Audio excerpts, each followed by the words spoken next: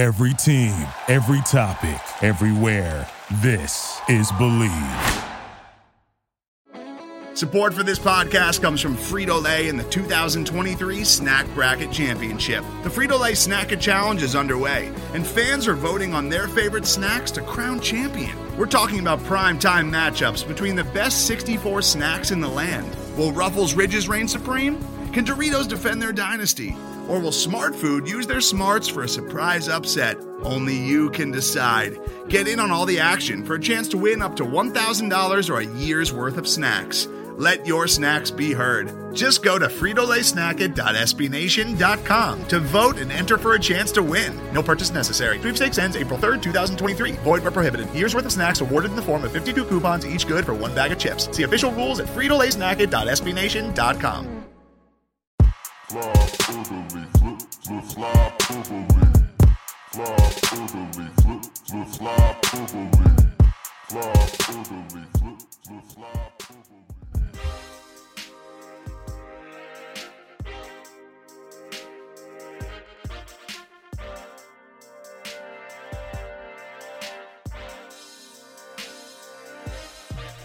Hello, Flypaniacs, and welcome back to Flyperbole. I am Steve Jaco back here with Eamon Smith to get ready for your 21-22 Philadelphia Hockey Flyers. Eamon, how you feeling, man? It is a beautiful night to watch some hockey, Steve. I'm so thankful that the best sport in the world is back, and now coming to you on an actual television network and not just sort of a knockoff version of one. NBCSN tried their damnedest, but really just ultimately was not that great. And I mean, they tried. Did they try? I don't know actually, but I will say we're one episode in, or not one episode, but one game in, and goddamn, Pittsburgh won that game. But the presentation was great. I think that you mentioned the graphics design looked great. The score bug was really sharp. I was very happy with this first presentation from ESPN. And the videography was fantastic too. They're showing shots outside of Amalie Arena, and it's the bay right on the dock. Literally, I didn't know that. There's a dock right next to Amalie Arena. They have never shown that before on a broadcast that I've ever seen. And they just had some really beautiful shots of the sunset on the water. And then I thought that the booth stuff that they were doing, the intermission report and stuff like that was really well done. I was shocked by how much I liked Chris Chelios in that role, actually. I thought he did a great job. And Kevin Weeks was pretty good whenever they would actually throw it over to him. And Linda Cohn was fine. They definitely were a nice breath of fresh air compared to NBC, if only for the fact that instead of Pierre Maguire screaming at us about Sidney Crosby, Doc, Sid, talk to me tonight, Doc. This guy, his hair smells so good. I can smell it from over here. He uses such nice shampoo. And Doc, while I could smell it from at least 6 feet away, I had to get right up there and smell it real close. Herbal essences, Doc, it's great. Now I'm going to talk about his high school. Let's talk about high school. Unbelievable. I don't miss Emily anything. Kaplan's doing that now, and she's fantastic. She even dropped a pissed off live on air in the first game, which was great. I mean, if you get anybody who's not the dean from Community doing it, then I'm happy. Don't insult the dean from Community like that. That's so rude. I'm sorry to the dean. I didn't mean to dean you, but... yeah, but it's a nice first episode, and I said episode again, but first game for ESPN. Now we have the Kraken and the Golden Knights coming up, which should be fun. I get to flip between playoff baseball and actual hockey that counts. It's pretty great. Wonderful time to be back and podcasting about the ice sport. Before we get into our season preview, I just had to make a quick programming announcement. Just going to read a couple tweets here from our dear friend Craig Forsyth. Sports are bad. Craig tweeted earlier today, "Hey everyone, since I've got some tweets and DMs recently asking me about returning to Flyperbole, I figured I'd say I'm not returning to the pod or BSH. It's a personal decision due to the fact that I want to put my mental health first. I'll explain my 2021 has been like in a post in the next week or two. I have no hard feelings towards BSH, Steve, or anybody, and wish everyone nothing but the best. I'm going to continue to write and talk about hockey. It just may be more focused on general NHL and draft coverage as well as less frequently." So that's obviously a tough pill to swallow, especially for longtime listeners of the show. And I know it's disappointing for a lot of people to hear. Craig has been a huge part of this show for such a long time. I mean, I've been podcasting with Craig Forsyth since, I believe, 2014 at this point. It's been a while, and I wouldn't even be saying it's been a while on the show if it wasn't for Craig.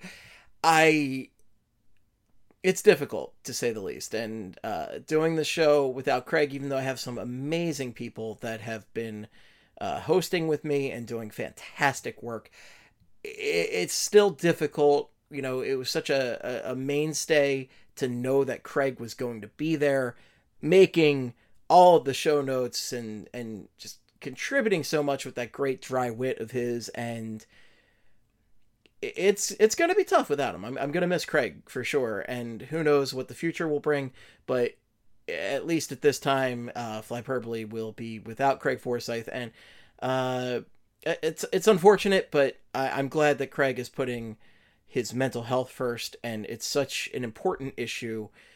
Everybody needs to do self-care and take care of themselves, and we wish Craig nothing but the best. I will absolutely be talking to Craig, and you know, I'm just out of words at this point. You know, it's tough to really talk about this and to move on, but you know, the show will go on, and I'm happy to do it. I love talking about hockey and have some great people to talk about hockey with. I'd like to say a little bit about this too, if that's okay. This might be, I mean, obviously this is the hardest for you, right? But I feel like for me it's pretty difficult too, just because for those who haven't like followed me on Twitter for a long time or whatever, or followed kind of how I got to BSH, I've kind of grown to love the Flyers and the network of SB Nation itself, and the website that I now get to write for because of listening to this show and listening to Steve and Craig since I was in like 7th grade. And I have so many memories of just sitting in the car after work or on my lunch break in high school and listening to y'all talk and just make like dumb jokes about Guy Fieri or whatever the hell and just cracking up. And I mean, Craig is a big part of the reason why I wanted to write in the first place. He did a lot of incredible stuff with Broad Street Hockey, and it really does crush me to see him go, but at the same time, I know that it's what's best for him. And I mean, there's literally nothing more important than his mental health, right? In this case, or anybody's mental health. Like, you've got to take care of yourself before you worry about the wants or needs of others. And I think it's really good, and it makes me happy and just makes me feel better about the whole thing that I now know that he's putting himself first, maybe for the first time in a little while. So glad that he doesn't have to have this on his mind anymore, or really think about it, or worry about, you know, like, people want me back on the show, I should maybe do this, but then also maybe it's not the best thing for me. And it's going to hurt knowing that he's not going to be able to come back, right? But it's for the best for him. And that's what really matters here. I think all of the people who listened to this show for so long, when they want Craig back on the show, the moment this tweet got sent out, that got thrown out the window, because people care about you, Steve, and they care about Craig, right? Y'all are what the show was. So Craig taking care of himself, I think, obviously takes precedent in the mind of these people. It's not going to be the show is no longer the same or whatever. It's Craig did what was right for him. And I'm very happy that that's the way that this is going, and that he's kind of making the right decision here, and that he had the introspective moment to kind of decide, you know what, I should probably do something for myself here. So that's kind of what I have to say about that. Yeah, that was very well put. And, that not enough people practice self-care. People need to take care of themselves. And I appreciate all the kind words. And my apologies if there are people out there that had asked for a status update on this through DMs or something. I'm very bad with DMs. And I have been very public about this in the past. Emails and DMs I am bad with. And part of that's my anxiety. Frankly, I have a lot of anxiety about a number of things, but I also just didn't know. I didn't have a good answer for people, and I didn't want to speak on behalf of Craig. I didn't want to presume anything. I didn't want to, and I didn't want to poke in an area where I really just wanted to let Craig breathe and figure things out for himself and live his life until he can get there. We all love you, listeners. We love you very much. But at the end of the day, this is a free podcast, right? And as much as we love you, like, we can only, it doesn't matter how much you're getting paid, frankly, right? Like, it doesn't matter what the service is. You still have to take care of yourself at the end of the day. Yeah, that's the bottom line here. Is like, there are two people behind the microphones. So people who really love this show and have followed the show for a long time, I think will be happy that Craig is taking care of himself, because that's what they care about. They care about you guys. They don't care about being able to listen to Flyperbole, and that's all that matters. They like the people behind it. And it's a weight off of kind of everybody's shoulders, I think, to now know, like, this is what's going on. There will be more detailed updates from Craig coming sometime down the road, as he included in that little tweet thread. And it's just a little bit of a relief to finally have that answer and know, like, he's taking care of himself, right? Yeah, absolutely. So it's difficult, and it's difficult to say goodbye, even if, who knows, but even for a short period of time, it's always hard to say goodbye.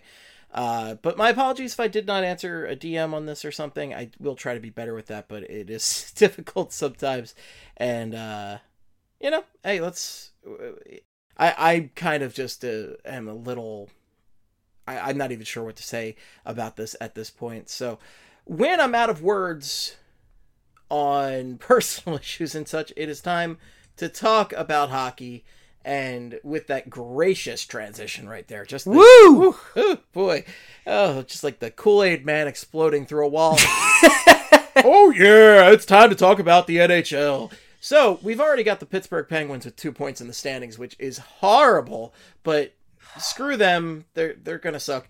It's time to talk about the Flyers, and we're gonna try and do as much of a season preview as we can without in-jokes and such, but I make no promises on that. What I'd really like to do is as straightforward of a season preview as possible, followed by a brief explainer on some of the Flyperbole in-jokes. I originally envisioned this as just kind of 2 parts this week, a Flyperbole episode and a season preview, but then I looked at my schedule for this week and I said, not gonna do it. Not gonna happen.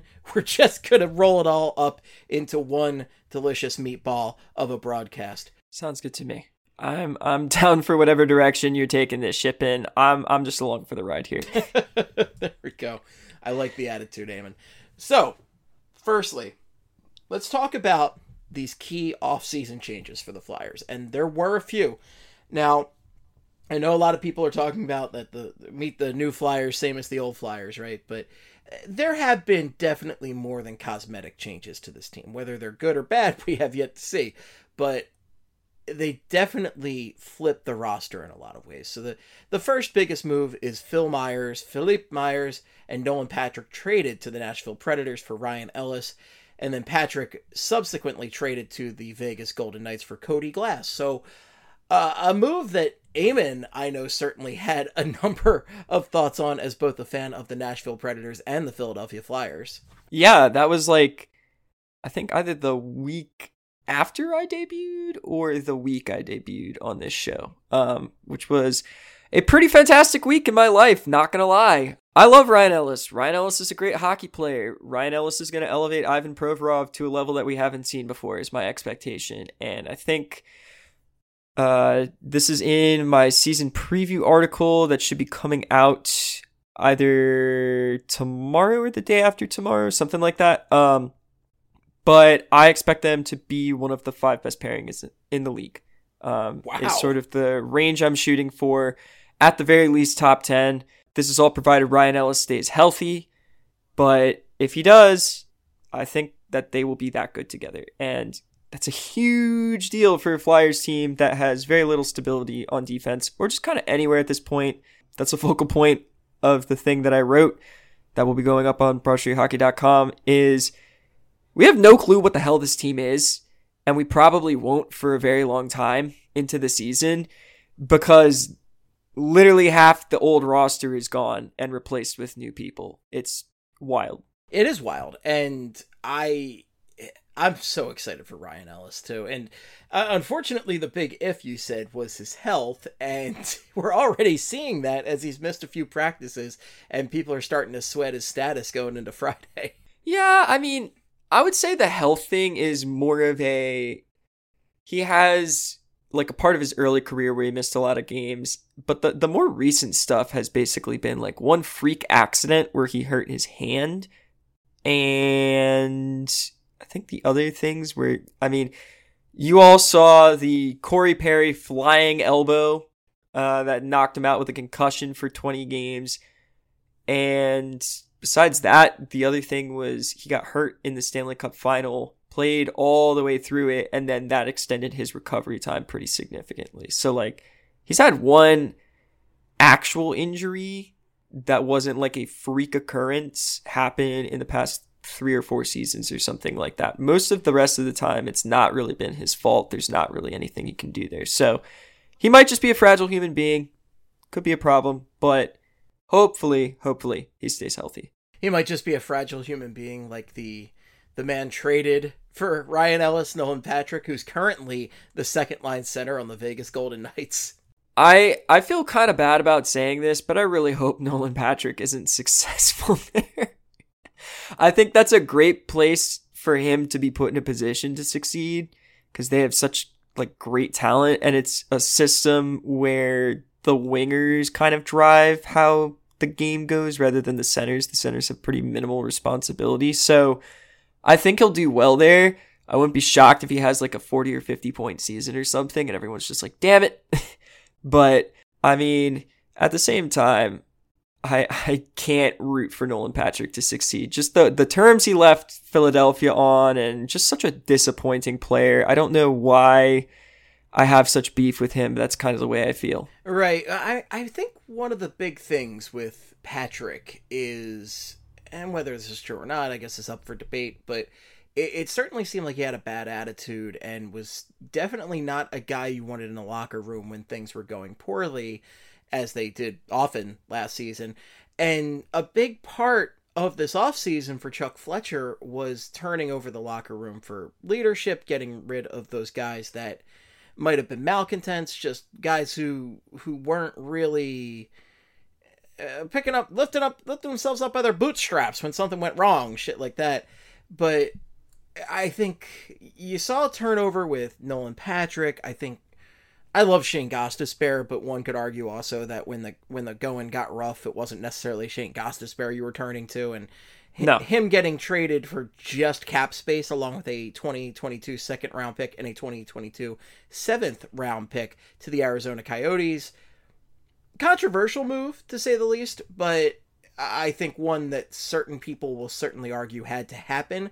I am a little more up in the air about that, but if you are looking to change the culture of this team, that was certainly a big part of that puzzle. I think also they were just looking at that as a way to open up room for some of the guys that they wanted to bring in this offseason, right? Like the Flyers were not exactly flush with cash going into free agency and the trade market. They needed to make some room. But at the same time, like, Gostisbehere was probably the team's second best defenseman last season. Not a super high bar to clear, but I feel like he should have had some positive trade value. But we saw in the middle of that year, he got waived and nobody picked him up. So you knew he was considered a negative asset by the rest of the league. I'm still a little shocked that it cost a 2nd-round pick and a 7th-round pick in order to get rid of him. I figured it would be more like a 4th or a 5th or something. Yeah. Because he still has a lot of potential as a player, and I think last year sort of showed that, well, he's not a I score 60 points in a season type guy. He can be like a 40-point power play guy and be effective in that role as long as you're not utilizing him in tough defensive minutes or heavy usage, right?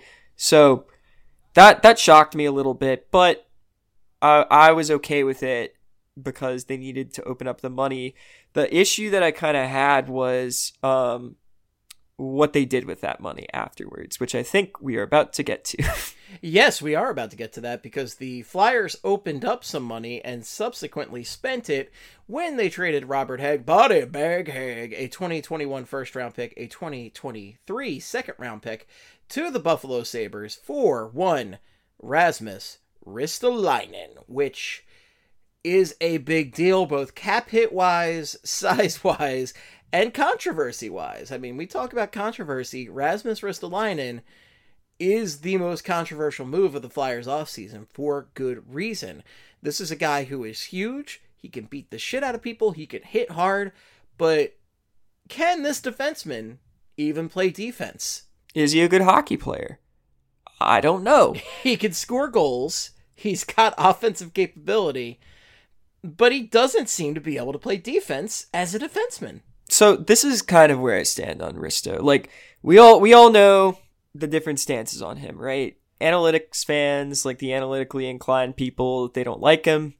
Traditionalists who are like hits and physicality and grit and stuff like that, they really like him. And then people somewhere in between, just probably like you and me, Steve, we just hope he's good. For the love of God, just be good. I see reasons that he can have a bounce back season, right? Like, he was in the Phantom Zone, like the proper nightmare realm in Buffalo for the first 8 years of his career. And he wasn't like even properly developed. He was literally just kind of chucked into the league the moment he got drafted. And they were like, hey kid, you're a second pair defenseman in the NHL. Figure it out. And General this was a Zod dude. and Rasmus Ristolainen just hanging out in the Phantom Zone. He kind of does have the Zod goatee going on, doesn't he? And like the multi-tone hair. Absolutely. If General Zod and Rasmus Ristolainen came down from Krypton to declare Earth their property, it would not surprise me. He does look sort of like a evil Kryptonian, I'm not gonna lie. Or part of a new metal band, one of the two. Why not both? He got chucked into the fire. This is a dude who, coming out of the draft, the profile on him was like, okay, so his hockey sense might be iffy, but his physical traits are incredible. So you hope that kind of develops. And instead of developing him slowly, the Sabres just threw him in the deep end and hoped it worked, and it didn't. And like, also we saw some signs of life last year briefly. He was put with Jake McCabe and actually had like decent underlying numbers. Not great, but they were about break even, and he scored, which is fine for a second pair defenseman. Maybe not for a $5 million second pair defenseman, but if he's bringing that physical element and he's scoring points and, you know, he's not getting absolutely smoked at 5v5, then that's fine. There are reasons to maybe be hopeful, but at the same time, like, you hope he thrives in that reduced role, but maybe instead, because you're putting him with Travis Sanheim, who is a guy who we already know is sort of prone to like egregious defensive mistakes that just always end up in the back of the net. And this is Ristolainen, who is well known across hockey Twitter for being one of the most clippable players, for like just absolutely going away from the play to hit a dude. Maybe this ends up just being a tire fire and everybody is sad and dies, and the Flyers stink because they have one competent pair of defense, because another guy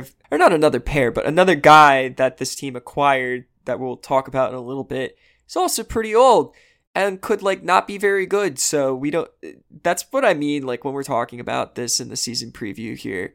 There's so many question marks on this team. I don't think anybody knows what the hell they're going to be, including the people on the team. So Ristolainen just adds to that uncertainty because you don't really know what he is as a player because seemingly everybody who escapes Buffalo just gets better.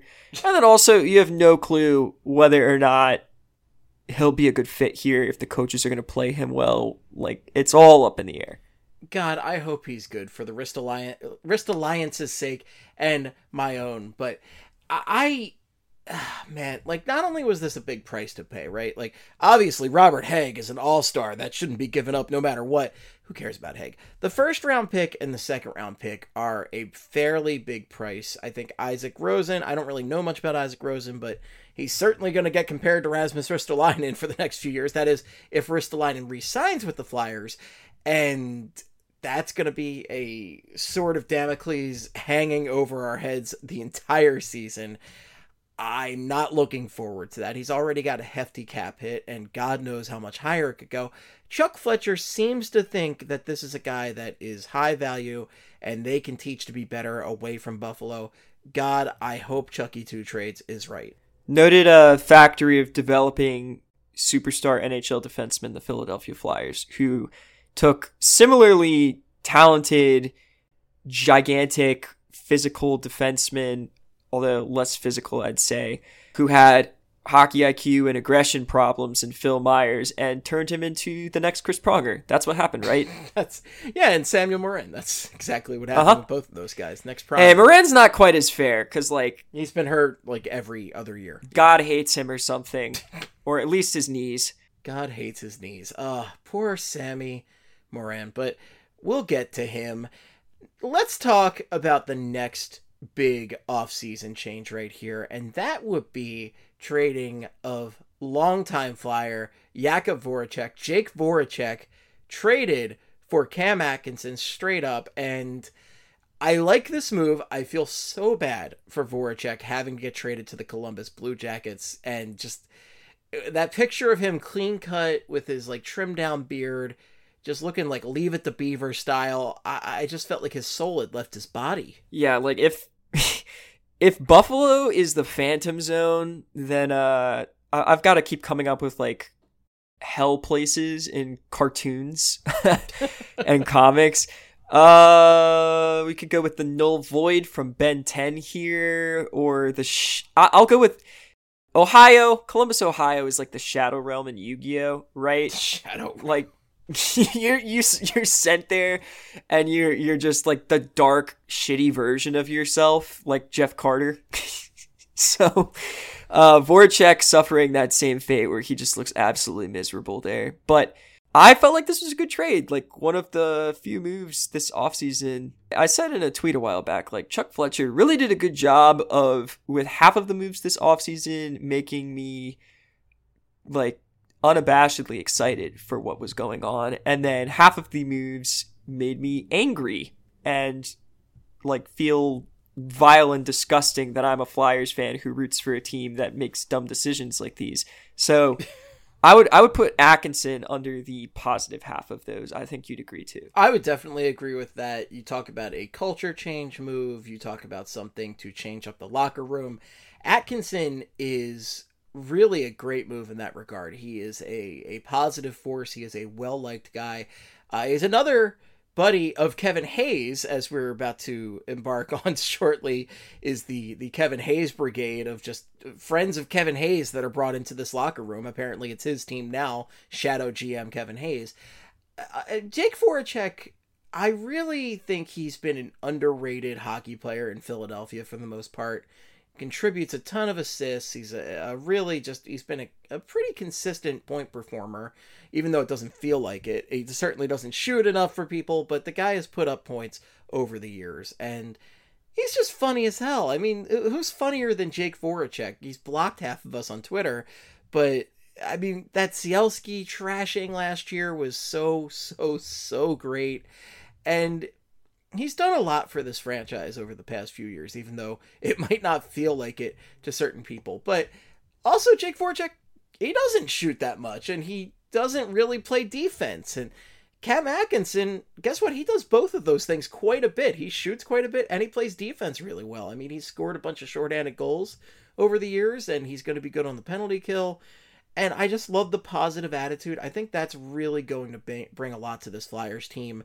And, you know, you look at what Chuck Fletcher's added, right? He's added positive guys.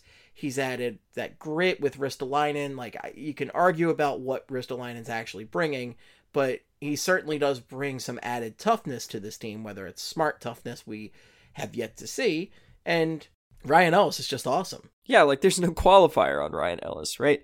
I think this is the epitome of when Chuck Fletcher in the exit interviews said that they were looking to change the mix. I think it was the exit interviews. It might have been after some of the trades went down, but I think they liked the player they had in Voracek. Like, not, you know, so much that they weren't willing to trade him, but in terms of the on-ice performance, I think they still liked him okay and thought he was a good player, which is true. I think he is still a good player. 10th all time in scoring for the Flyers in points, and I believe it is he has the highest rate of assists of any winger in NHL history. That is among the top 50 in scoring at that position. So pretty interesting career for him. I've always thought he was a fun player to analyze because he's like the rare pass first winger. Most wings like to shoot quite a bit more than they pass, hence why the assist rates are a little bit more skewed.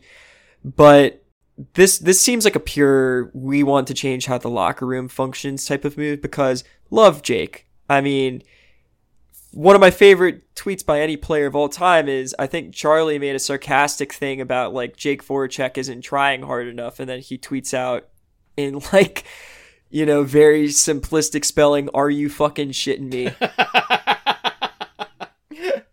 The "Are you shitting me" tweet is an all-timer.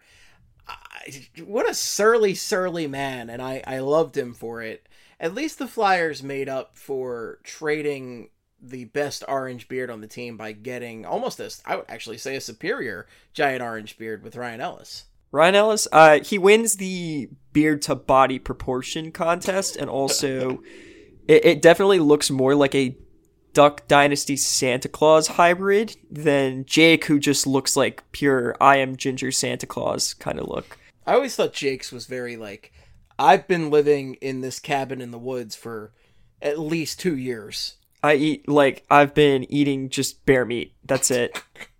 Good old bear meat Voracek over here.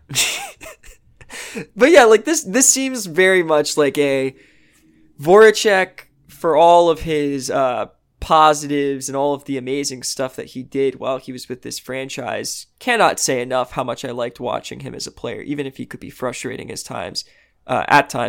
Definitely seemed like a guy where he's like, I'm going to play the way that I'm going to play, and I don't give a damn what you tell me. There was that one little glimmer of hope where you're like, maybe he's going to like click well with AV, and he's responding well to the messaging in the locker room, because in that 2019-2020 season where the team was good, he started playing defense, and it showed up on the stat sheet, and everybody was really excited about that. They were like, wow, that was the best defensive season that Voracek has had in a very long time. But it just seemed like some of the messaging coming out of the room was basically, Jake's going to do his thing. He doesn't really care what the coaches tell him. Like, obviously, he's going to get along with them. He's going to play the system. But at the same time, he didn't seem to, like, give consistent effort on defense and stuff like that. And if you're a young kid in a locker room, which the Flyers had a lot of young kids in the locker room, and you see one of the leadership guys doing that, and then they're not really having any consequences for it outside of the coach, like, being pissed off at them, that sends not a great message. So I think that's maybe what was behind this, is Voracek is not exactly the best role model in terms of attitude to take when you're trying to be building a team culture, like team player culture. And Cam Atkinson is like the epitome of that guy, where I'm a short dude, I've had to work my butt off to get to the NHL, effort player, heart and soul guy, was that for Columbus for forever. And there's a reason why the fans were like torn up when he left. Oh, for sure. I think he's been saying all the right stuff since day one. Like, he is doing the pander to Philadelphia immaculately. Like, I don't think Bryce Harper obviously did amazingly well. And Nick Sirianni's trying his best to do it currently and failing. But I think Cam Atkinson's done it incredibly well. I really like that as a locker room move and also for a penalty kill. But, Cam Atkinson, that's one of Kevin Hayes' buddies right there. It's all about Kevin Hayes. And this next guy we're going to talk about is also one of Kevin Hayes' best friends, actually, Keith Yandel. Kevin Hayes, when talking about the very unfortunate death of his brother, said that his brother was his best friend, but Keith Yandel was his other best friend, like his second best friend. And this is a very low-key move right here, but Keith Yandel sounds very excited to be with the Philadelphia Flyers, and he's another positive locker room guy. He's very polite to his goaltenders. Apparently he says thank you to his goalies, and I do appreciate I love that. I love that so much. Apparently Carter Hart likes that too, and if this is a move just made to make Carter Hart feel appreciated, I'm all about it. Absolutely, particularly after the fiasco with how the coaches treated him last season, apparently. Not great. As we found out. Yeah, not awesome. Not awesome to find that out in an interview with the Flyers or a press conference with the Flyers that was a problem. Elaine, a little too much ass there. But I love Keith Yandel. Sonk, I like that pickup a lot. He's on a 1-year, $900K deal, so not a lot of risk. You can cut bait with him pretty quickly. This is a dude who has been a good NHL player for a long stretch of his career. He also, it's worth saying, currently has the longest Ironman streak in the NHL, and he is going for the record for that. I believe he's going to move into second place all time pretty soon. But there's something to be said about, you have a room with a decent amount of young players in it, right? Like Joel Farabee, but more so you have Travis Sanheim and Ivan Provorov, who have really struggled to find consistency in the NHL. And then also you have Cam York coming up and Igor Zamula. And I think the Flyers made some smart decisions, not only just bringing in like Yandel to be a good locker room guy and everything, but then also now you have Ryan Ellis, who has been consistently one of the best underrated defensemen in the league his whole career. He's been great. I've watched pretty much all of it. And then you have Keith Yandel, who also was like a Norris contender at one point and scored a lot of points and has done all of that despite not being the biggest dude and not playing excellent defense a lot of his career. So it's sort of like a nice, you have guys who can come in and sort of teach you the right way to do things or how to find success type move. Because like with Andrew McDonald and like those other, we need the veteran leadership type things, it's like these dudes have never been good. So I don't really believe that they can actually teach these kids how to be good players because they don't know what that looks like, right? But with Yandel and Ellis, I think that's an additional piece of value for them, is like they have been at that level. They have been great players. And maybe they're not quite at that peak anymore. With Yandel, I think he's still an effective power play quarterback, but like not an excellent defenseman.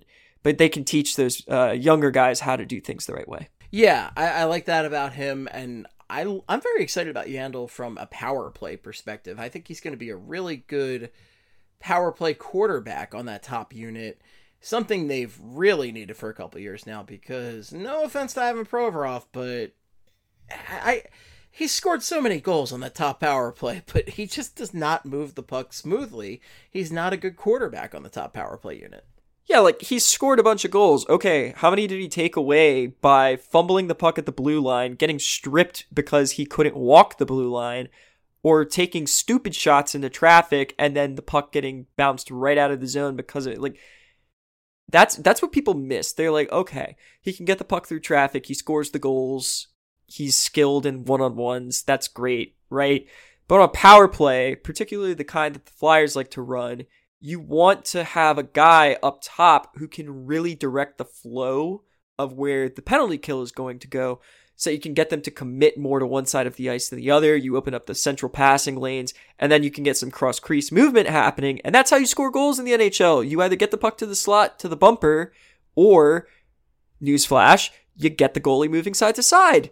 And Ivan Provorov couldn't do any of that stuff, so as much as he has like a great banging shot that can find the back of the net sometimes, and he scored 17 goals in a season once, I I would much rather have Keith Yandel or Ryan Ellis or even Travis Sanheim or in the preseason, Igor Zamula and Cam York look significantly better on the power play than Ivan Provorov has at any point in his career. So I'm very done with Provorov on the power play, and I'm so thankful that they have a guy like Yandel who seems to be an expert in this capacity. Yes, I'm grateful for that too, and hopefully this works out as we are hoping that it does right now.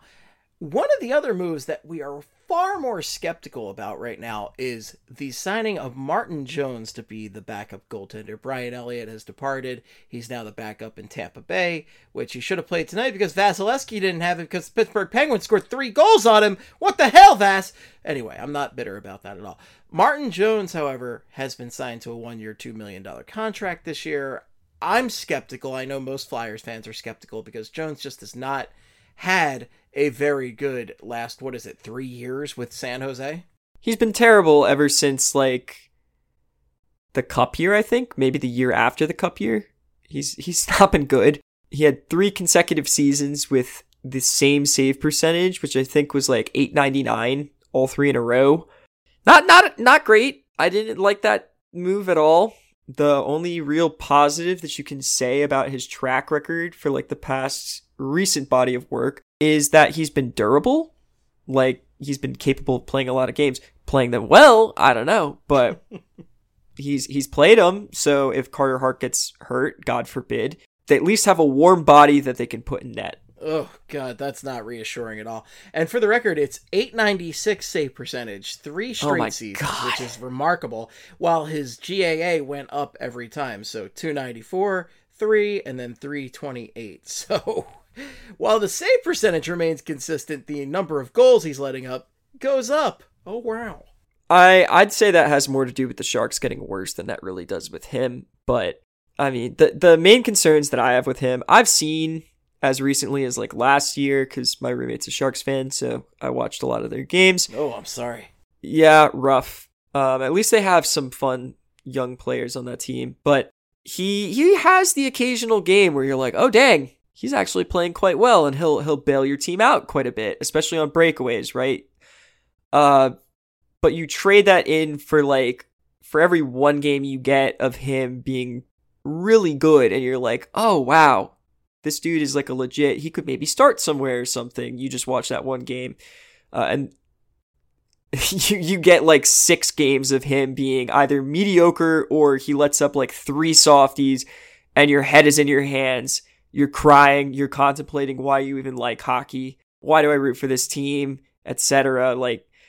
That's the Martin Jones experience, is just maddening inconsistency with a whole lot of mediocrity to below that in between. And that's what his preseason was mostly like. Now, there were a couple of games where people were getting really angry with Martin Jones, and I was like, I don't know, those seem to be much more either the Caps game, the final game of the preseason. Watching that one, people were getting pissed at Martin Jones, and I was like, okay, on the defense, and then the one goal by John Carlson was not on the defense, but that was just a great shot, and you would like him to maybe save that, but hard to beat that, right? And he did let up a softie in that game, but it didn't count because it was offsides. So you know what? Whatever. It's just practice. I have a lot of concerns about Martin Jones, but I know what Chuck Fletcher is hoping is that the lack of workload will really help him focus in on the games he is playing and show up. That's the positive spin on this, is less work will make him good. That, and then also supposedly the Flyers are a better defensive team than San Jose, which very easy bar to clear, but at the same time, we've watched this Flyers defense, so they're prone to some pretty bad breakdowns. Again, I think they're way better than San Jose in that regard and most regards, but I don't know that they are monumentally better than the Sharks or any other bad defensive team. They might have improved. We'll see. We'll see how the regular season goes, but I don't know that he's going to benefit that much from defensive structure. I think it's just going to be a question of when we see him for 30 games this season, right? Which is what I think we'll probably get. Is it we get 15 really good games and then we get like 10 mediocre games and 5 absolute dog shit games? Or is it we get 20 terrible games and then like 5 of the good ones and 5 of the mediocre ones? Because I feel like it's one way or the other with him. The only silver lining, or not even silver lining, but like thing that I can say really to comfort Flyers fans is that I think this team has a legit goalie prospect in Samuel Urson down in the AHL. He's going to need some time to get warmed up and comfortable in the pro environment. I by no means think he is ready for the NHL at this point, but in a pinch, let's say Martin Jones is just absolutely crashing and burning, and he is a huge part of the reason why the team stinks or something like that. Don't be shocked if Samuel Urson comes up and takes that job from him. Oh, okay. Well, I mean, thankfully it's just 1 year for Martin Jones, so hopefully it could just last the 1 year, and that's it.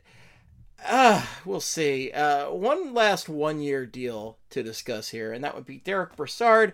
I'm not really sure how much there is to say about this signing, but I do like it. It's one that seemed like a no-pressure bottom 6 guy. Unfortunately, due to a major injury heading into the season to Kevin Hayes, it seems like Derek Brassard's going to start the season as your second-line center.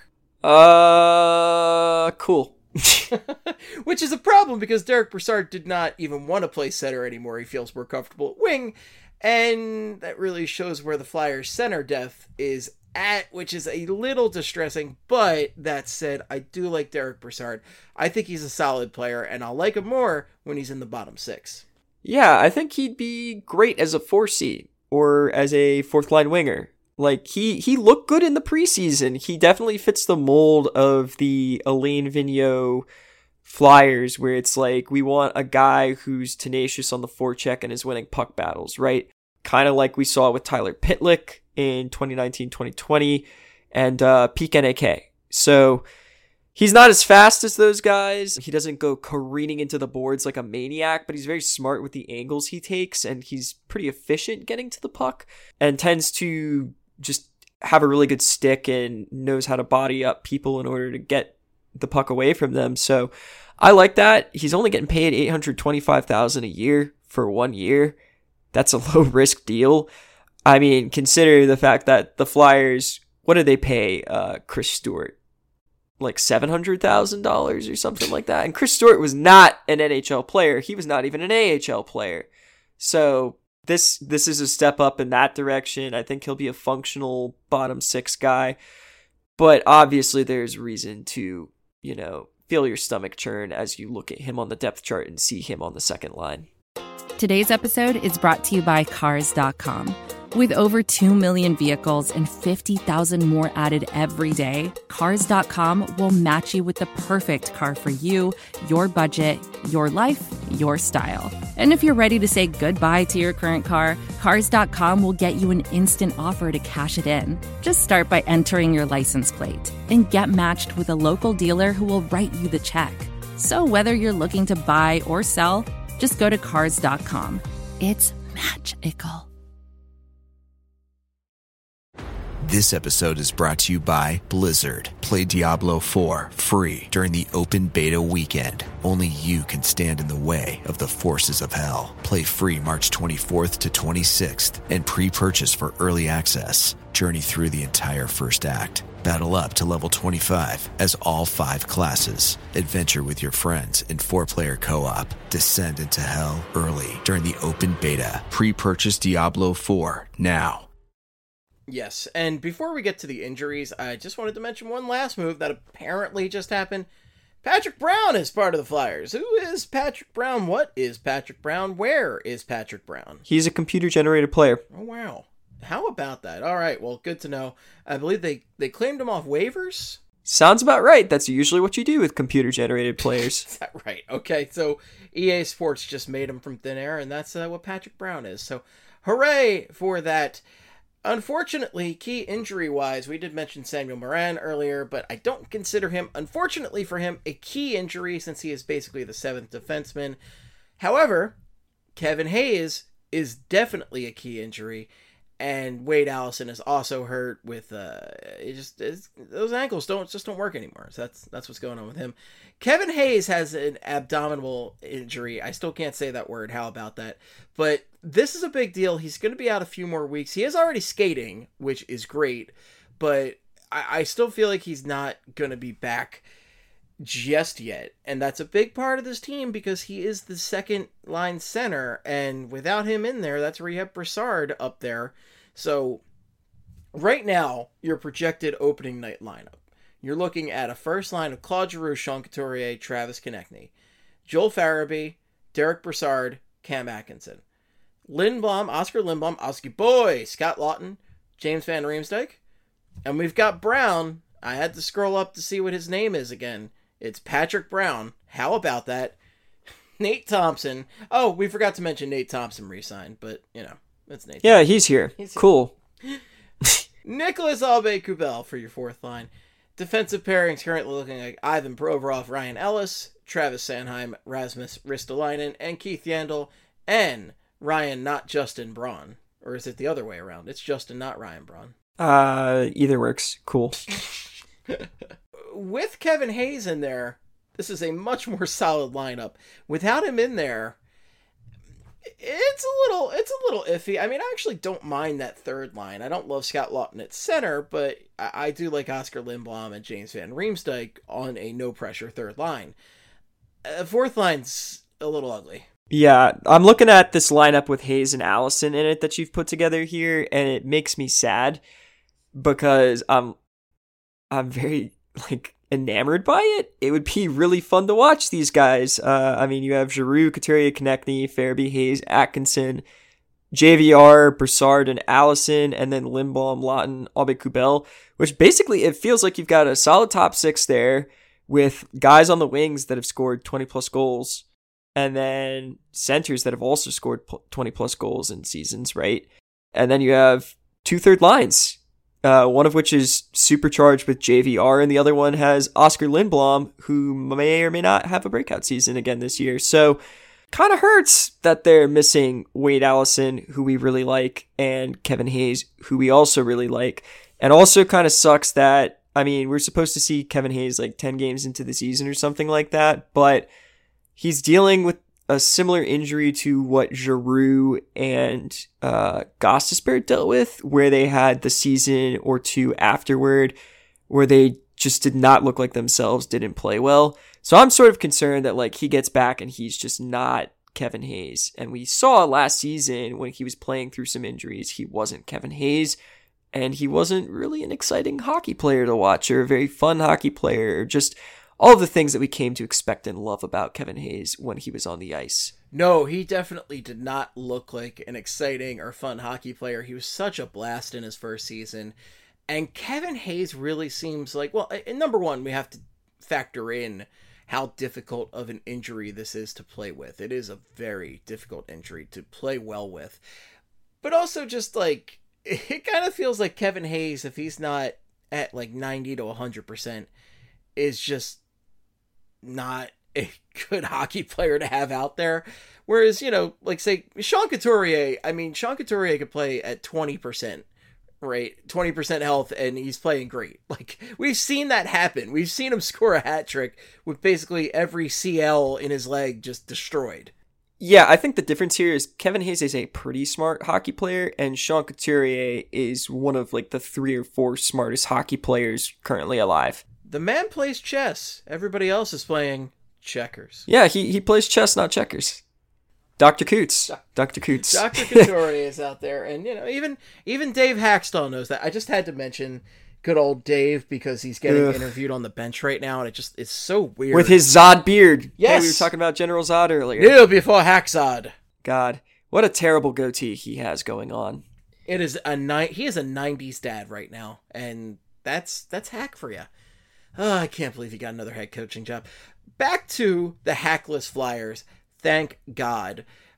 I'm not enamored with this opening night lineup, but I am curious about it. There is a lot going on. That leads me to the key storylines heading into this season. And there are a lot of them. And if we're looking at the center depth, which is what we were just talking about. Kevin Hayes' injury. This is a really intriguing storyline moving into this season, because when you get Hayes in, the lineup looks better. Let's say Morgan Frost also comes up, right? Then your lineup looks fantastic, because if you can sub Morgan Frost in there for, I don't know, the third line, and it's like JVR, Frost, Allison, or Lindblom, Frost, JVR. Whoa, Hachi Machi, you are looking at a hell of a third line. I don't even know you scratch in that scenario. Like, that's really good. But the fact of the matter is, Morgan Frost, while having a tremendous opportunity to come in and play second line center, just wasn't quite there for both the evaluation of the front office and the coaching staff. I think the coaching staff, the story was the coaching staff wanted him a little bit more than the front office did. Chuck Fletcher really felt more comfortable with giving Morgan Frost some more time in the minors to get healthy and find his way back to 100% before joining the NHL team, which is probably the right call. We didn't really know his reasoning when we talked about it on the last show, but it's probably the right call. Yeah, I'd agree. And I thought he looked great in his first game back with the Phantoms. He scored twice, including an OT winner. He should be back up to speed. He maybe just needs to play against some lesser competition and get his legs under him. Because I feel like when you go into a training camp and you haven't had a full season in the NHL in your career yet, and you've got that high prospect pedigree and everybody's got big expectations of you, you go in there and you try to push really, really hard to make sure that you make the team, right? And that might not have been the best thing for him in that scenario, because he's still coming back from injury. And when you're sort of forcing plays and trying really hard to make a roster, and it felt like he was trying to compensate for the fact that he was not back up to speed and was still coming off of an injury by trying to sort of force the game to come to him rather than letting it come to him. And one of the biggest problems that we saw with him in the preseason was, I think Charlie echoed this, but I felt like when he was going into puck battles, or the puck was loose or whatever, or it was getting passed around in the defensive zone by the other team, rather than anticipating play, because Morgan Frost's trademark is not just that he is a good skater or a skilled player, it's that he is an incredibly smart hockey player.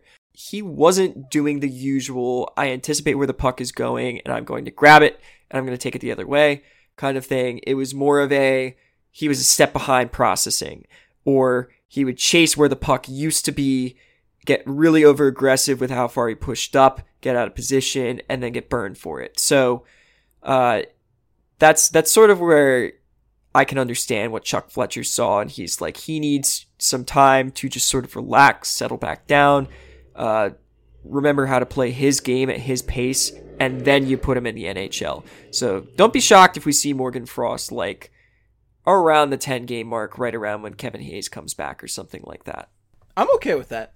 I think he's more needed before Kevin Hayes comes back, but I'm okay with that. I'd like to see Frost this year, and I think especially if Wade Allison is still out of the lineup at that point, if you can sub him in there. I'm really just looking to get Nate Thompson out of the lineup right now.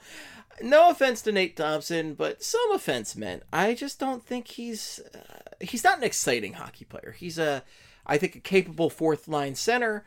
Not much more than that. The guy can win faceoffs. He can play defense. He can produce what is not a negative result, but he's not an exciting hockey player to watch. I really want as much skill and talent out there as possible, and Morgan Frost has to be the most anticipated young flyer at this point. Well, it's either him or Cam York. I would say that the pendulum has kind of swung in the direction of Tyson Forster now, but I would say Cam York, Morgan Frost still definitely are the best prospects that the Flyers have, if only because they are close to NHL level players. Yeah, I'll agree with that. I think Tyson Forster is incredibly exciting because of that shot.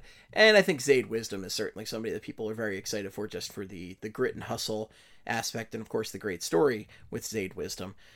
So the center depth is definitely going to be a big storyline going on this season. Another big storyline, I would say, is Oscar Lindblom getting back to full speed. And right now we have Oscar Lindblom penciled in for the third line. But this is a guy who, when he's playing his best hockey, like we saw just before he started undergoing his unfortunate bout with cancer a couple of years ago, the guy can play anywhere in the lineup. He can be a top line forward, really. So to have this guy penciled in for like the third or fourth line right now to be a bottom six player, he might play his way into the top six for all we know. It's Oscar Lindblom's recovery is not only inspirational, it's not only a great story to root for, it is also something that might work well for keeping some guys on their toes in the top six, to making sure that some guys aren't resting on their laurels. Not that I would accuse anybody of doing that, but it's certainly good to have competition and keep these guys competitive in any way that you can. Yeah, I'd agree. I'd say that, like, you look at the wingers that we have in the top six, right? Penciled in. Konechny has one season where he drove play and he drove a line, right? And then after that, we don't know. He hasn't consistently done that in his career. Giroux, we know he can do that. Farabee, while he has scored at a really nice clip, has not produced the underlying numbers that really reflect that he elevates the play of his teammates yet, right? He doesn't carry a line, propel a line, whatever. Atkinson has done that at points in his career, but we don't know exactly if he can do that this year or if it's going to be more of he's a complementary player.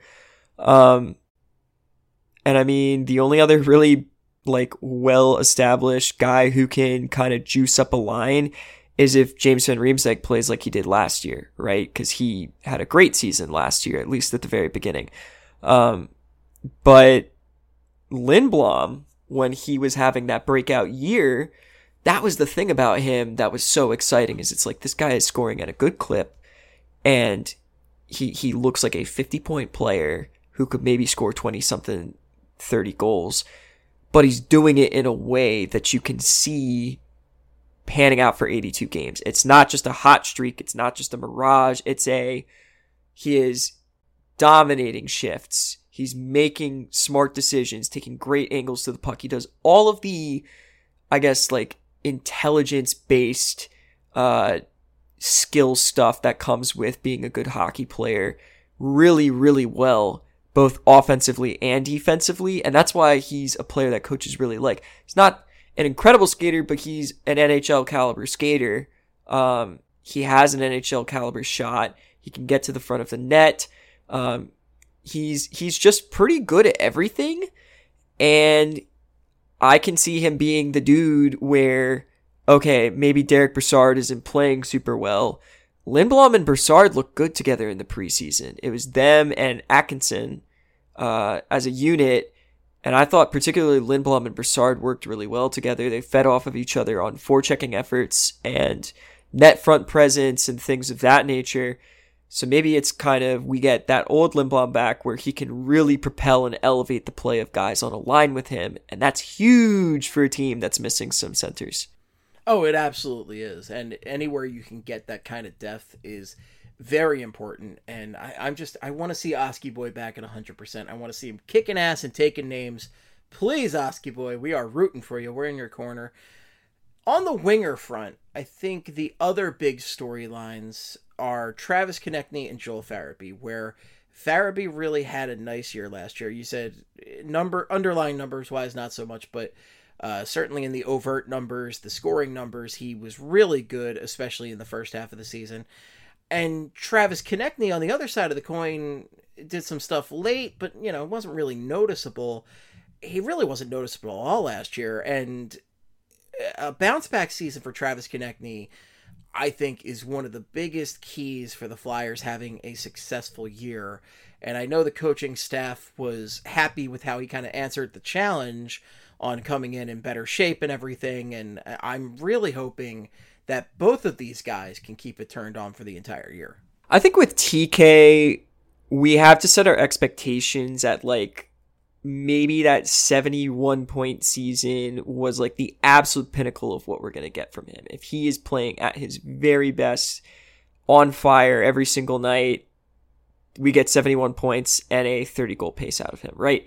And maybe he's also not the player that we saw last year that was disappointing and invisible a lot of the time, or in the postseason where he scored 0 points. It's something in between. He might just be a 50-point guy who's a complimentary piece, but the Flyers could use one of those dudes. Now, if he comes out and he is playing like we know Travis Konechny can play, I think what we really didn't see a lot from him last year is, remember like when he had that 40-something point season that preceded the 71-point year, he was doing crazy shit, even when the team was not good. Like the one goal against the Bruins where he flips the puck up in the air, knocks it back down, walks past a guy, walks on in and scores. That was the same game as the Giroux fake between the legs goal. Oh, just killer stuff all around. And the stuff that makes hockey exciting and what makes Travis Konechny a player that you love to have on your team. And it's also the shit stirring. The shit stirring was so vital the other year and such an important part of what TK brought to the game. It's the reason I call him the jerk store, right? Like, it's not just the Seinfeld reference. It's the fact that when he's at his best, Travis Konechny is kind of an asshole out there. He's a huge jerk. And I love having that on our side. He's drawing penalties. He is just being a force of chaos, an agent of chaos in favor of the orange and black. I think some of my favorite memories from the 2019-20 season are just like screenshots of Travis Konechny making faces at other players or screaming at them from the bench. I think one of my favorite ones is, what was it? I think the team scored the OT winner. Konechny skates to the bench. And then it's like Scott Lawton, Konechny, and I forget who the third player was, but they're all like screaming at a Rangers player from the bench or a Devils player. And like they look like a flock of like angry seagulls or something. A flock of angry seagulls. The seagulls were angry that day, my friends. Just all George Costanza all the time. I remember that, and it's so great. Like, this guy is a total jerk off when he's playing well, and I love it. And I like when he made the doy face at is it the Canadians? I think it was in the first round. Yeah, like that stuff is fantastic. I want more of that. And on the other side, though, like, we were happy with what Farabee brought points-wise and goals-wise last year. Do you see more of that this year? Do you see his development continuing an upward trend, or you see kind of like more of a plateau for Joel Farabee this year? So I think Joel is going to be the next, like, not a Giroux, not a Gagne maybe, but just like a solid top line forward that is on the Flyers for a decent bit. So maybe Gagne is like a better comparable. That's a good comparable. I don't know that he's ever going to score 40 goals. You know, not with nobody on the Flyers scores 40 goals. I don't think there's been a guy who's been a goal scorer like that since Jeff Carter. Goddamn Jeff Carter, right? You're a Penguin. I've always looked at Farabee as a guy where he's going to be, when he develops into what he should be, somebody that analytics really like, because he's just so smart. And you can see, like, there are defensive lapses here and there, and he makes mistakes still. But he's a guy where early in his career, he really prided himself on penalty killing and his defense and his 200-foot play. I think some of, like, the struggles that he's had on that end in the NHL have just been he needs to get stronger, he needs to get bigger, needs to have more of a pro frame on him. I don't think he's ever going to be like a Hulk, but he can add more, right? And if he comes in this season, it's sort of like what we were looking at. I think Charlie and I, and who was the other person who really called this out? I think it might have been Thomas and Dylan Fremlin, who writes for us sometimes, who pointed out, like, the season before his breakout, there were a lot of those plays where it's like, if he's a second faster there, if he's a step faster there, or if he's a little bit stronger and he wins that puck battle, that's like a big play, right? Yeah. And then we saw him get a little bit better in those areas, and boom, huge season, 17 even strength goals, 20 goals overall, which was tied for 15th in the league. Led the Flyers in goal scoring, was one of the best even strength finishers on the team, right? So if he adds a little bit more and he starts doing the stuff that leads to positive shot differentials and positive expected goals differentials, and he keeps shooting, then I think we've got something really special on our hands here in Joel Farabee, where it's like, damn, he's the next real cornerstone of what this team is going to try to build in terms of a young core. If Ivan Provorov and all of the rest of these guys from this previous rebuild don't work out, Joel Farabee is going to be the dude where it's like he's 25, 26, 27 when the next rebuild ends, and he is one of the guys who is propelling the team to that next level. I don't know that he's going to have the exact same level of scoring success this year, but at the same time, he's going to get better power play time. He's going to be better on the power play, particularly now that he has a competent defenseman distributing him the puck. Don't be shocked if we see him have a similar performance to last year, or he takes a small step forward. Well, I would love a step forward in any direction, but I'm just really hoping for Joel Farabee to just continue to shine. Loved watching him last year. And one of those guys who actually shot when he was on a 2-on-1, which I very much appreciated. So him and Cam Atkinson, welcome additions to those kind of scenarios. We already touched on Rasmus Ristolainen in a second pairing with Sanheim. I don't think any more needs to be said on that. We're just going to have to see what happens.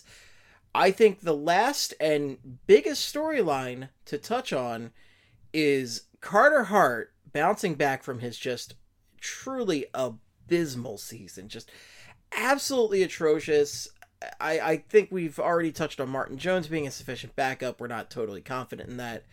But really this season, and it sounds simplistic to say, but it comes down to Carter Hart bouncing back and being good. I mean, the Flyers make the playoffs last year with competent goaltending. Yeah, that's not a stretch. I'd say that's a fairly accurate way to put everything, particularly when they, again, have no backup plan if Carter Hart does not work out, mostly because they couldn't afford one. But it's a watershed year for the team. It's a watershed year for the coaches, for the GM. And I think, well, it's kind of a lot to say because Hart still, by goalie standards, is pretty young at 23. But it's a big year for Carter Hart to determine kind of what he's going to be.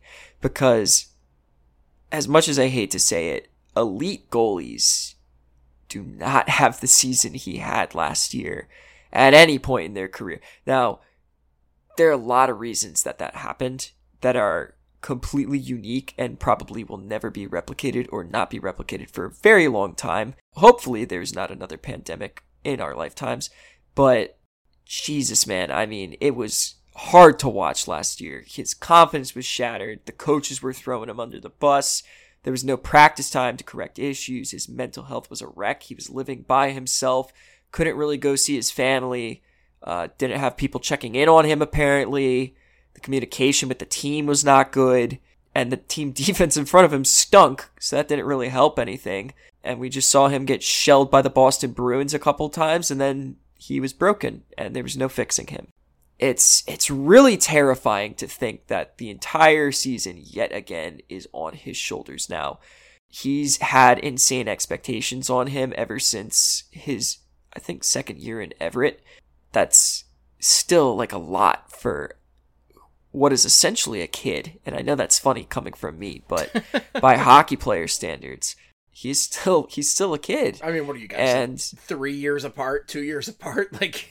Yeah, he's 3 years older than me. Yeah. But that's, like, I can't even imagine handling that kind of pressure. I feel stressed out right now, and I'm just dealing with normal school stuff.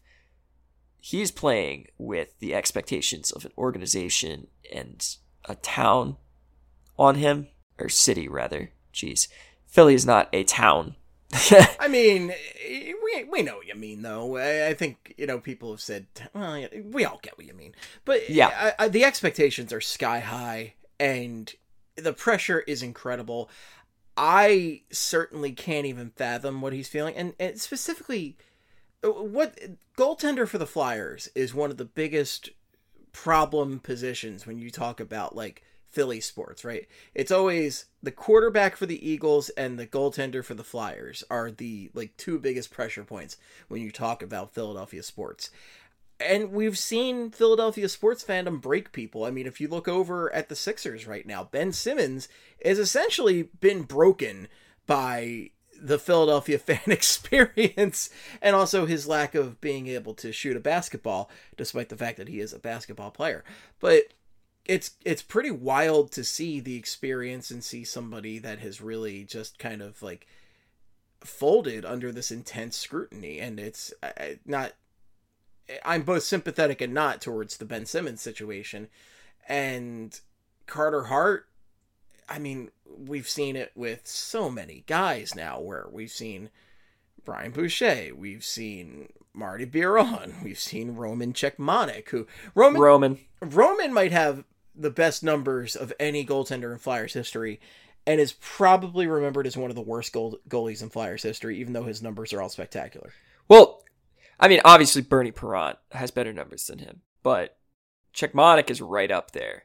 And yeah, I mean, talk about a dude who is just absolutely crushed by the pressure.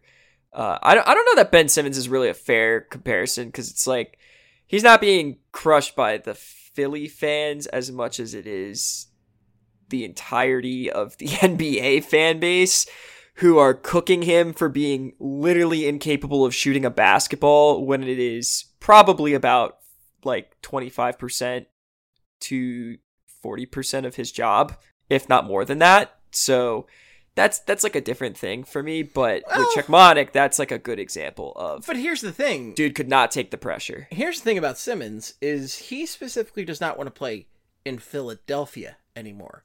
And a lot of that is due to the fan pressure. So I do think it's a little bit more relatable than you do. But like at the same time, like Carter Hart, I do give him a mulligan for last year, but this is really a prove it year. I think this is when we find out who the real Carter Hart is. I'm excited and also terrified to see it. I am cautiously optimistic right now that Carter Hart is going to bounce back and have a solid season and return the Flyers to the playoffs, which is certainly not easy. It's never easy in the Metropolitan Division. You really don't know what you're getting out of these teams anymore. And it's not going to be easy for the Flyers, but I do feel cautiously optimistic in Carter Hart right now. Yeah, I think he looks sharp in the preseason.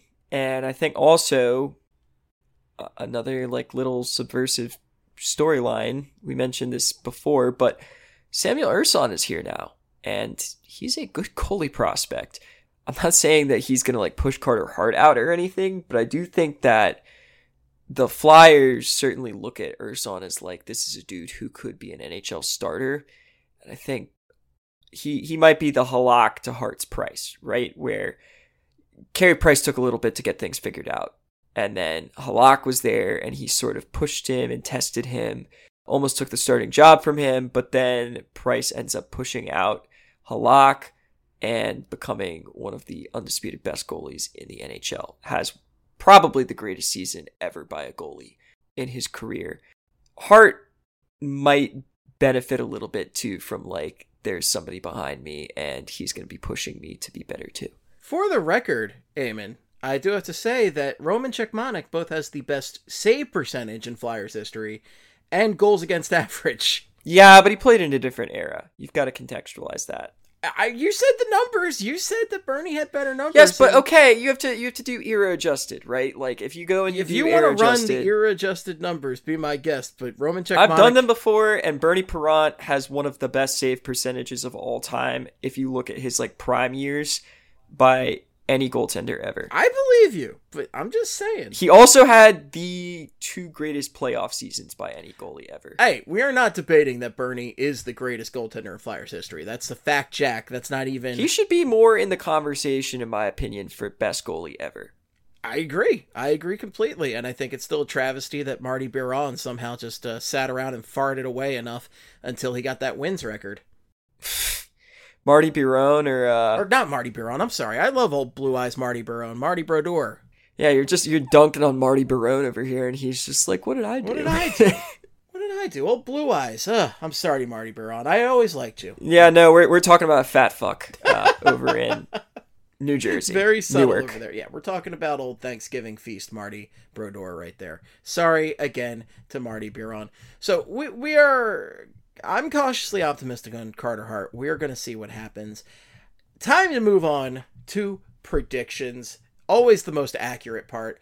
First and foremost, where do the Flyers finish in the Metropolitan standings? Eamon, what are you thinking here, bud? They're going to finish 4th. Okay. Again, more cautious optimism from me here. I'm going to say... I'm thinking 3rd right now. I'm thinking 3rd. Sounds about right. Kelly Hinkle, they're winning the division. I mean, I might have put some money down on them winning the division, but we'll see if that actually happens. Oh baby, nice bet there. Oh, the odds were pretty good. I'd say 4th is a good spot for me to pick. I think. Hey, if they're making the playoffs, I'm happy, and it's such a weird division this year because you've got Pittsburgh, who it doesn't have Crosby and Malkin for a bit, but they beat the Tampa Bay Lightning tonight, so who knows? They have a bunch of Mark Dunks, but who really knows if... Mike Sullivan is a wizard. He is really good. He might be the only other decent coach in the NHL. It's just him and Barry Trotz, and everybody else is a potato. Mark Dunk and Roy Dunk playing on the Colgate Comedy Hour. That's the Pittsburgh Penguins. Carolina Hurricanes, they're a good, solid hockey team. They don't really blow me away, but they're a really good team. I'd say... It's hard to tell with them. They're not a great team, and they still lack that. We're going to see if their goaltending was actually an upgrade this offseason. But they might be, like, they lost Dougie, and that hurts really badly, right? Yes. But at the same time, they now have Seth Jarvis, who looked great in the preseason, and who is probably my favorite prospect in the NHL. Still pissed at the Predators that they didn't draft him, because then we'd have Phil Tomasino and Igor Afanasiev, and Seth Jarvis, but that's besides the point. And they also, as much as it pains to say me, have a talented point-scoring defenseman in Tony DeAngelo. Gigantic asshole, bad at defense. Real human turd. Yeah, like, terrible person. But at the same time, very good at scoring the points, and the Hurricanes are a good defensive team, so he can afford to be not good at defense. But let's be clear, he's not good at defense. He's terrible. Defense. He honestly might be one of the worst defensive players I've ever seen this side of Eric Gustafson, who signed with the Chicago Blackhawks this week. What a bunch of dumbasses. He's terrible. God. So, like, people think Chicago is going to make the playoffs this season. I don't know what the hell they're smoking. Have they looked at that defense? Chicago sucks. Marc-Andre Fleury cannot single-handedly carry that team to the postseason. And if he does, that's going to be a Herculean effort for a dude who's, like, now, 37, 38 years old? 1,000,000 years old. Yeah, 1,000,000 years old. That's real old. Sorry, Steve. Yeah, like, they have freaking Seth Jones and Adam Boquist and who else? So what do they have? I mean, Kane obviously can still put up numbers despite being a turd also. And I like Kirby Doc, and they get Jonathan Taves back. I like and they have DeBrincat. Dominic Kubalik too, and Alex DeBrincat. Like, their top 6 is good, but they have very little in the way of bottom 6 talent. They lost one of their best rookies from last year too, in Pius Suter. And then their defense is garbage outside of 1 and possibly 2 players, because we still don't know if Boquist is any good. He didn't look good last year. Yeah, I'm not really that confident in them being good, but we will see with them. So you were talking about Dougie Hamilton having departed Carolina. He went to New Jersey. That is another team I would be really shocked if they finished ahead of the Flyers, despite having won the offseason yet again. Yeah, I'd say the Devils, until they prove otherwise, suck. Correct. I like talent that they have on that roster. I think they have a really good 1-2-3 punch down the middle of Jack Hughes, Nico Hischier, and Yegor Shangovich. Those are all players that I like a lot. I particularly like Hischier. I think Hughes, very skilled, very flashy guy, but I don't know that I like him as much as some other people do. And then they picked up some nice players. I like Tomas Tatar a lot. The traveling Tatars add another jersey to the collection. Dougie Hamilton is good. I don't know that he is a, 5 best defenseman in the NHL, should have won the Norris good type player, but he's really good. And I think him and Ty Smith will be fun. What else do they have? Like, who else is playing defense? Broken down PK Subban. Who the fuck is their goalie? Well, it should be Mackenzie Blackwood when he feels like playing this year because he did not get vaccinated, so he'll be in and out of the lineup depending on COVID protocol. Yeah, like they don't have a proper goalie. I mean, they have Jonathan Bernier, who's like he had a good season in Detroit, and he's a solid backup. Yeah, I like Bernier. I would have really liked him as Flyers backup this year, but apparently Jersey wanted to pay him some money. Yeah, but like he's not a starter. Particularly, I mean, he played well in Detroit, but I don't know that you can expect him to sustain that level of play, especially when the Devils look like such a shit show defensively. And like I just talked about, I like some of what they've got going on in their forward group. Who do they have on the wings? Who do they have on the wings outside of Tatar? I have no idea. Like, they've traded away most of their good wingers. Jesper Bratt is fine, I guess. Miles Wood can be good. They have like some decent prospects. I like Dawson Mercer. I don't think he's going to start in the NHL this year, but like maybe he comes up and he's good. His skating doesn't seem to be NHL level yet, but like they just don't. Alexander Holtz didn't make the opening night roster from what I can tell. I could be wrong on that. I didn't look today, but that's another one of those dudes where it's like he's your top winger prospect and he's not on the team. So They have a couple centers, they have a couple players, but again, it's just sort of like they have a skeleton crew around the pieces that you would like to build a really good cup contending team around. And it's like they're just like a much crappier version of the Edmonton Oilers right now is kind of what I feel like. Oh, so they're doing what the Pittsburgh Penguins did. Guy, Crosby, Malkin, guy, Letang, guy, Mark Dunk. Yeah, except rather than putting a guy on the wings of one of the best hockey players of like the past 2 decades, who was a generational talent, and then doing the same for their second line because they just happen to have another of those guys, they're putting them with Nico Hischier, who's like a perfectly fine 2C, borderline 1C when he's really playing well, and Jack Hughes, who's like also a pretty good player, but not a superstar by any extension. No, he's definitely not there yet. A quick aside, congratulations to the Seattle Kraken for finally getting their first goal as a franchise in the middle of the second period of their game against the Vegas Golden Knights. Ryan Donato scored for the Kraken. Oh, ex-Shark Ryan Donato of Twitter debate, what is a sniper?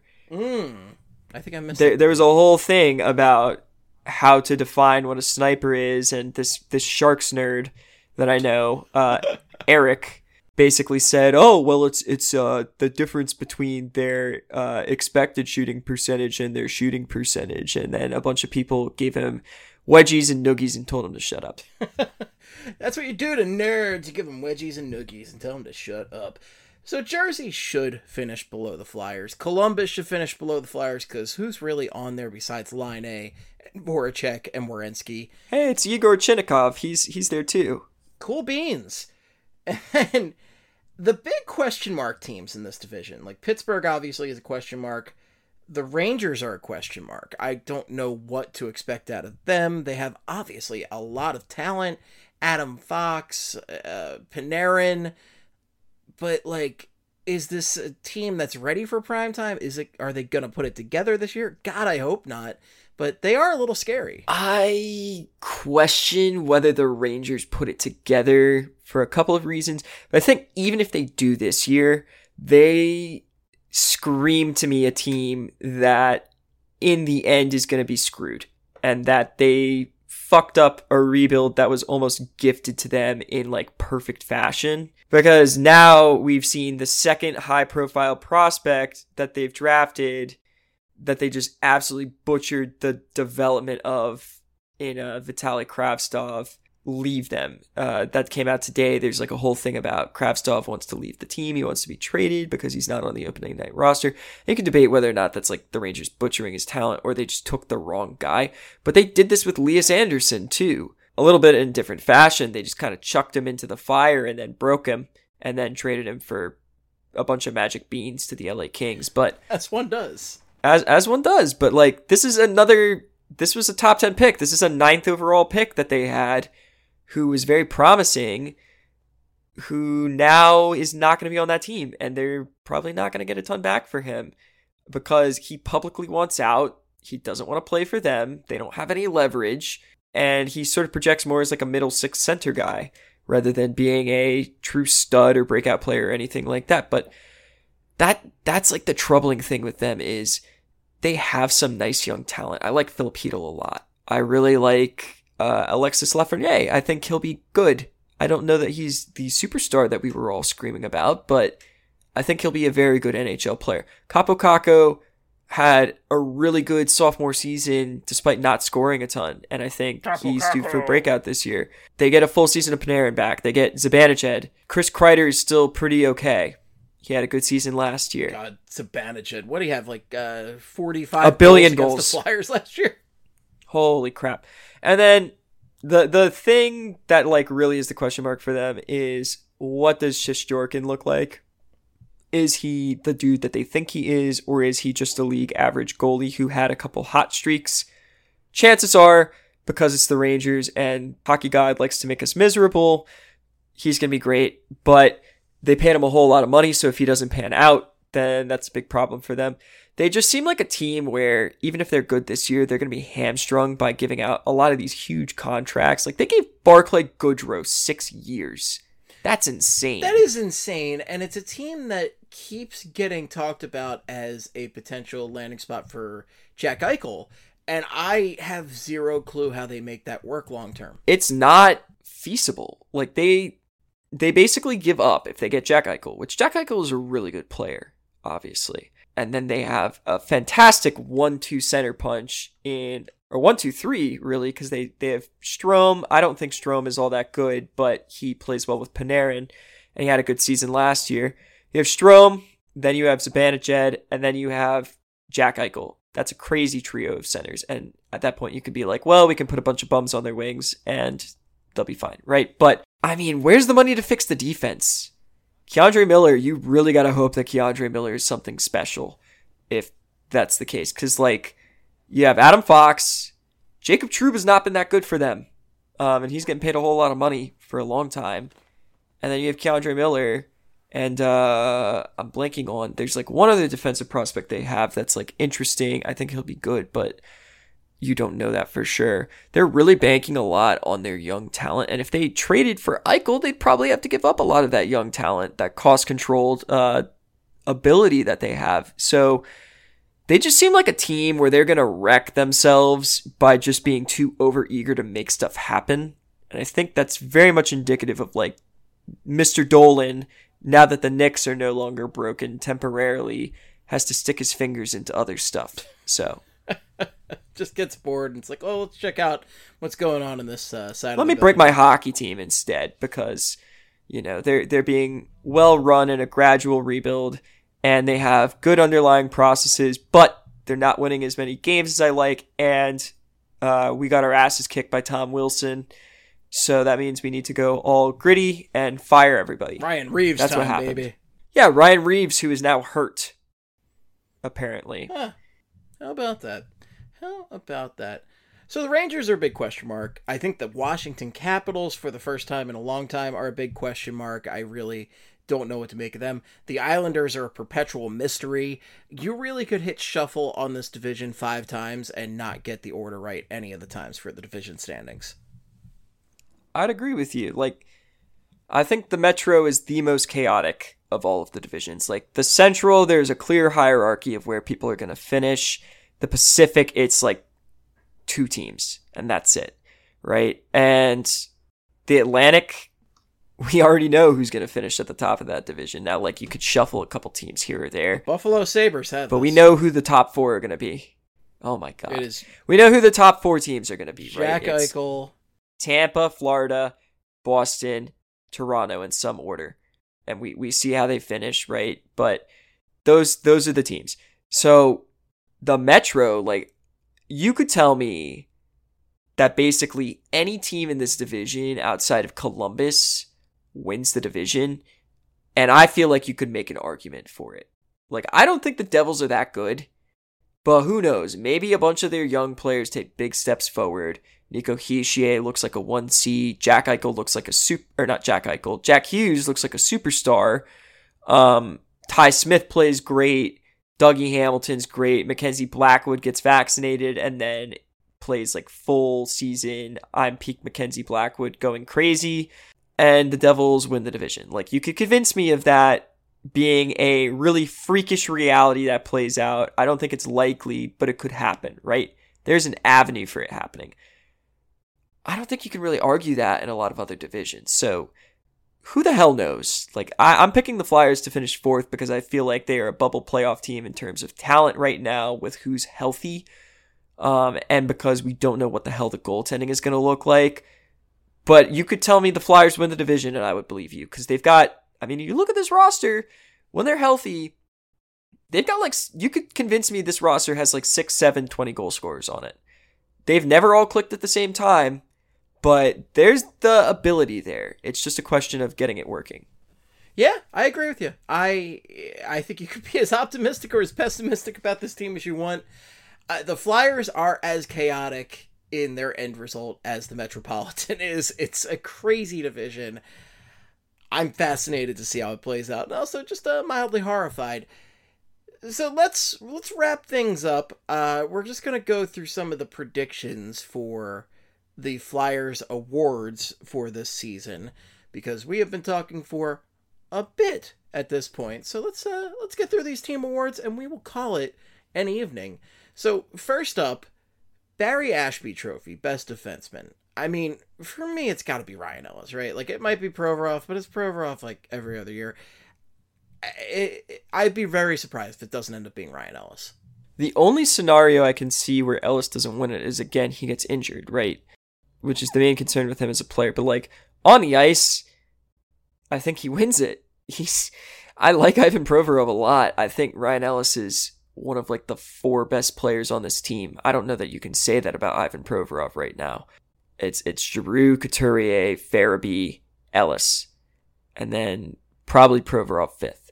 But that's like where I stand there. I just think Ryan Ellis is a fantastic hockey player and doesn't get enough credit. And for a lot of his career, he's been one of the like 5 best right-handed defensemen in the league, and people just continue to overlook him. So I think he wins this easily, particularly with the leadership trophy like kind of background behind this too. Yeah. I'm definitely looking forward to seeing him on the ice consistently for this team on defense. So Bobby Clark Trophy, team MVP. I mean, it's always Sean Couturier, right? Like, I feel like I have to pick Sean Couturier. He's just too good. I mean, Coots is like, he's my favorite player to watch. Like, if I'm at the game, to just watch his every move, because he's just so sharp, what he's always doing. Like, the chestnut checkers comment, and for those newer listeners, God bless you for hanging in this long, but I say, you know, when I'm a little buzzed at the game and I'm watching Sean Couturier out there, I say he's playing chess, everybody else is playing checkers, because Sean Couturier is so sharp and smart, and he just looks like he's 5 steps ahead of everybody else out there. Yeah, like you see him make a defensive mistake once every 40 games, something insane like that. So I feel like he has as good of a lock for the Bobby Clark Trophy every single year for the rest of his contract until he declines, as anybody, right? But I'm going to go a different direction here. I will pick Carter Hart to win the Bobby Clark Trophy. There's a very easy narrative that you can see playing out here where it's like he has the big bounce back season and he looks sharp and he kind of carries a team where the defense is a little shaky to the postseason, and he wins this in a landslide, because legitimately it's kind of shocking to me that we haven't seen goalies win the MVP more consistently, because teams do live or die by goaltending. We saw that last year. So, and Flyers fans know that better than anybody. So, like, Carter Hart, I'll take him for the Bobby Clark Trophy here. If this team wins this division, it's going to be because Carter Hart was friggin' awesome, and you'll see him as team MVP if that's the case. Yannick Dupree Memorial, which is Class Guy, and they're all winners in my book, but I'm betting it's going to be one of the new guys, either Keith Yandel or Cam Atkinson, because you've just heard nothing but great stuff about these just classy dudes coming in. I will take Atkinson and Ellis. Ellis always was like a big component of leadership in Nashville, but also did a lot of really great stuff off the ice. There's a little kiddo who I know who, like, Ellis showed up to his birthday party and he would, like, throw him pucks over the glass at games. He knew his name. He would always, like, say hello to him. Just, like, a really good dude, Ellis is.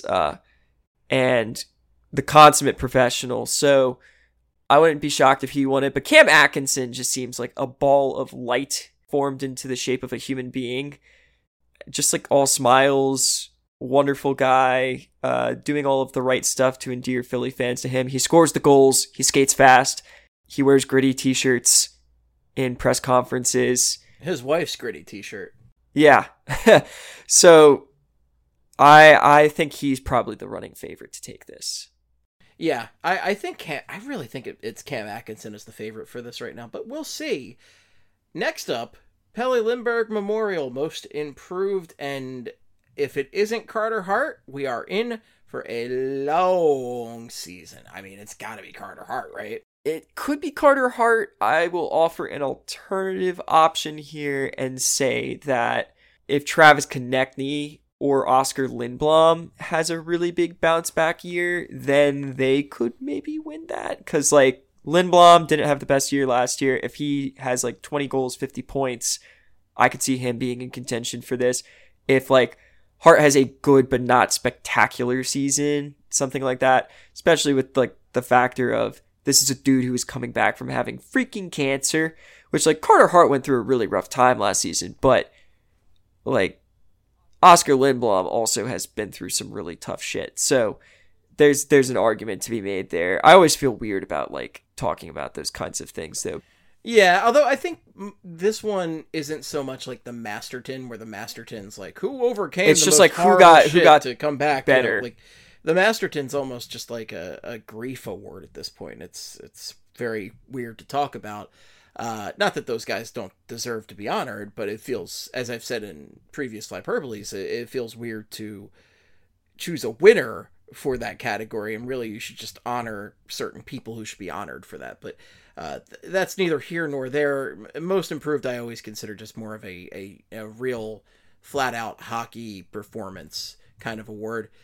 Next up, the Toyota Cup, the most important Flyers award, the Game Star selection. So usually it's the guy who ends up, like, you know, just having, like, the most big games. It's probably it could be Carter Hart, very real possibility, but I'm putting Joel Farabee for this one. I'm just expecting, you know, a lot of, like, 2-goal games here and there, stuff like that, where Farabee really steps up.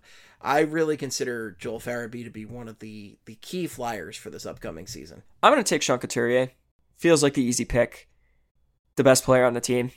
So that's my reasoning there. Really complex stuff coming out of the brain of Eamon Smith. He's the best player on the team. There's just no other way about it. It's tough to say otherwise. Look, it's 11 o'clock at night, man. You're not getting complex analysis at this point.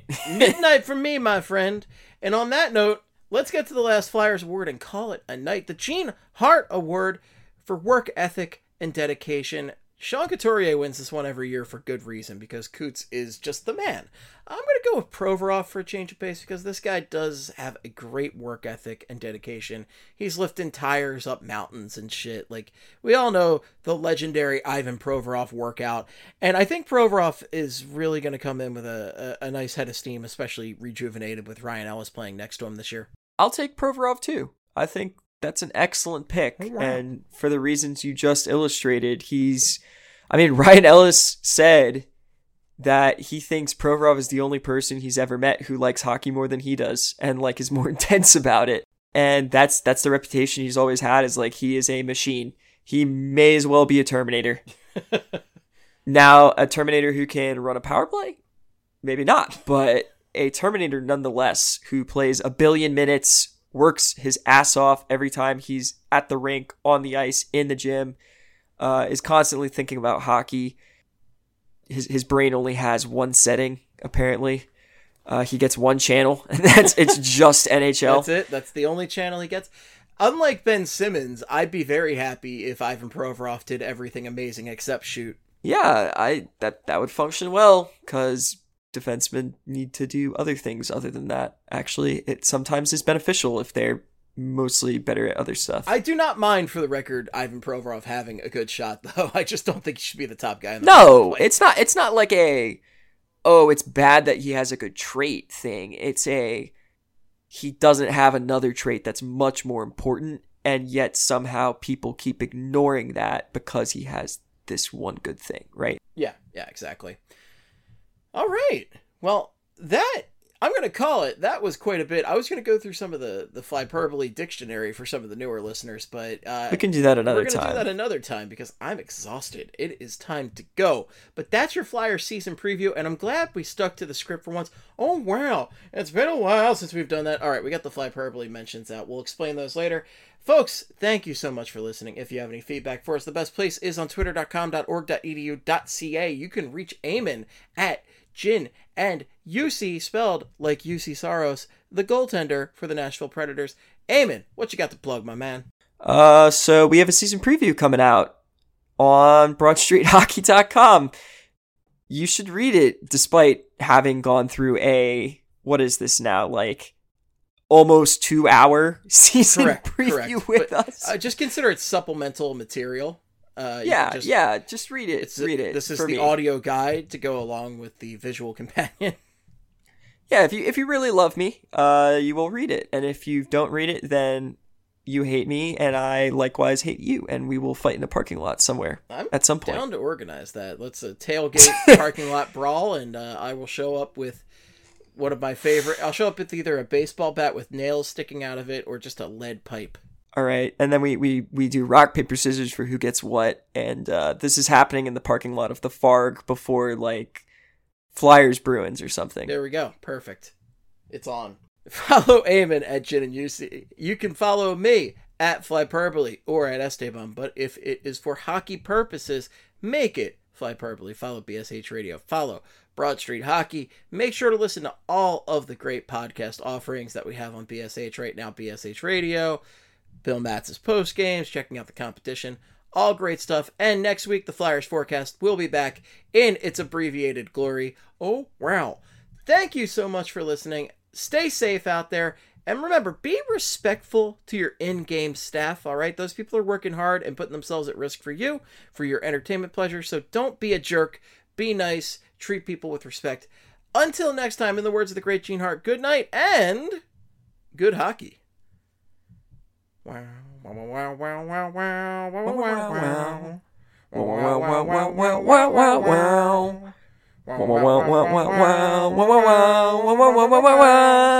wow, wow. Beautiful. What is up, Astros fans? This is Jeff Balke and my partner, former Astro Jeff Blum from the Believe in Astros podcast to tell you baseball is back, and we've got your world champion Houston Astros covered. Every week we go inside the clubhouse, break down the games, discuss the players, and give you everything you need to know about the Houston Astros baseball organization with special guests and a few surprises all summer and into the postseason. So tune in to the Believe in Astros podcast. That's BLEAV on Apple, Spotify, YouTube, and everywhere you get your podcasts. Go Astros.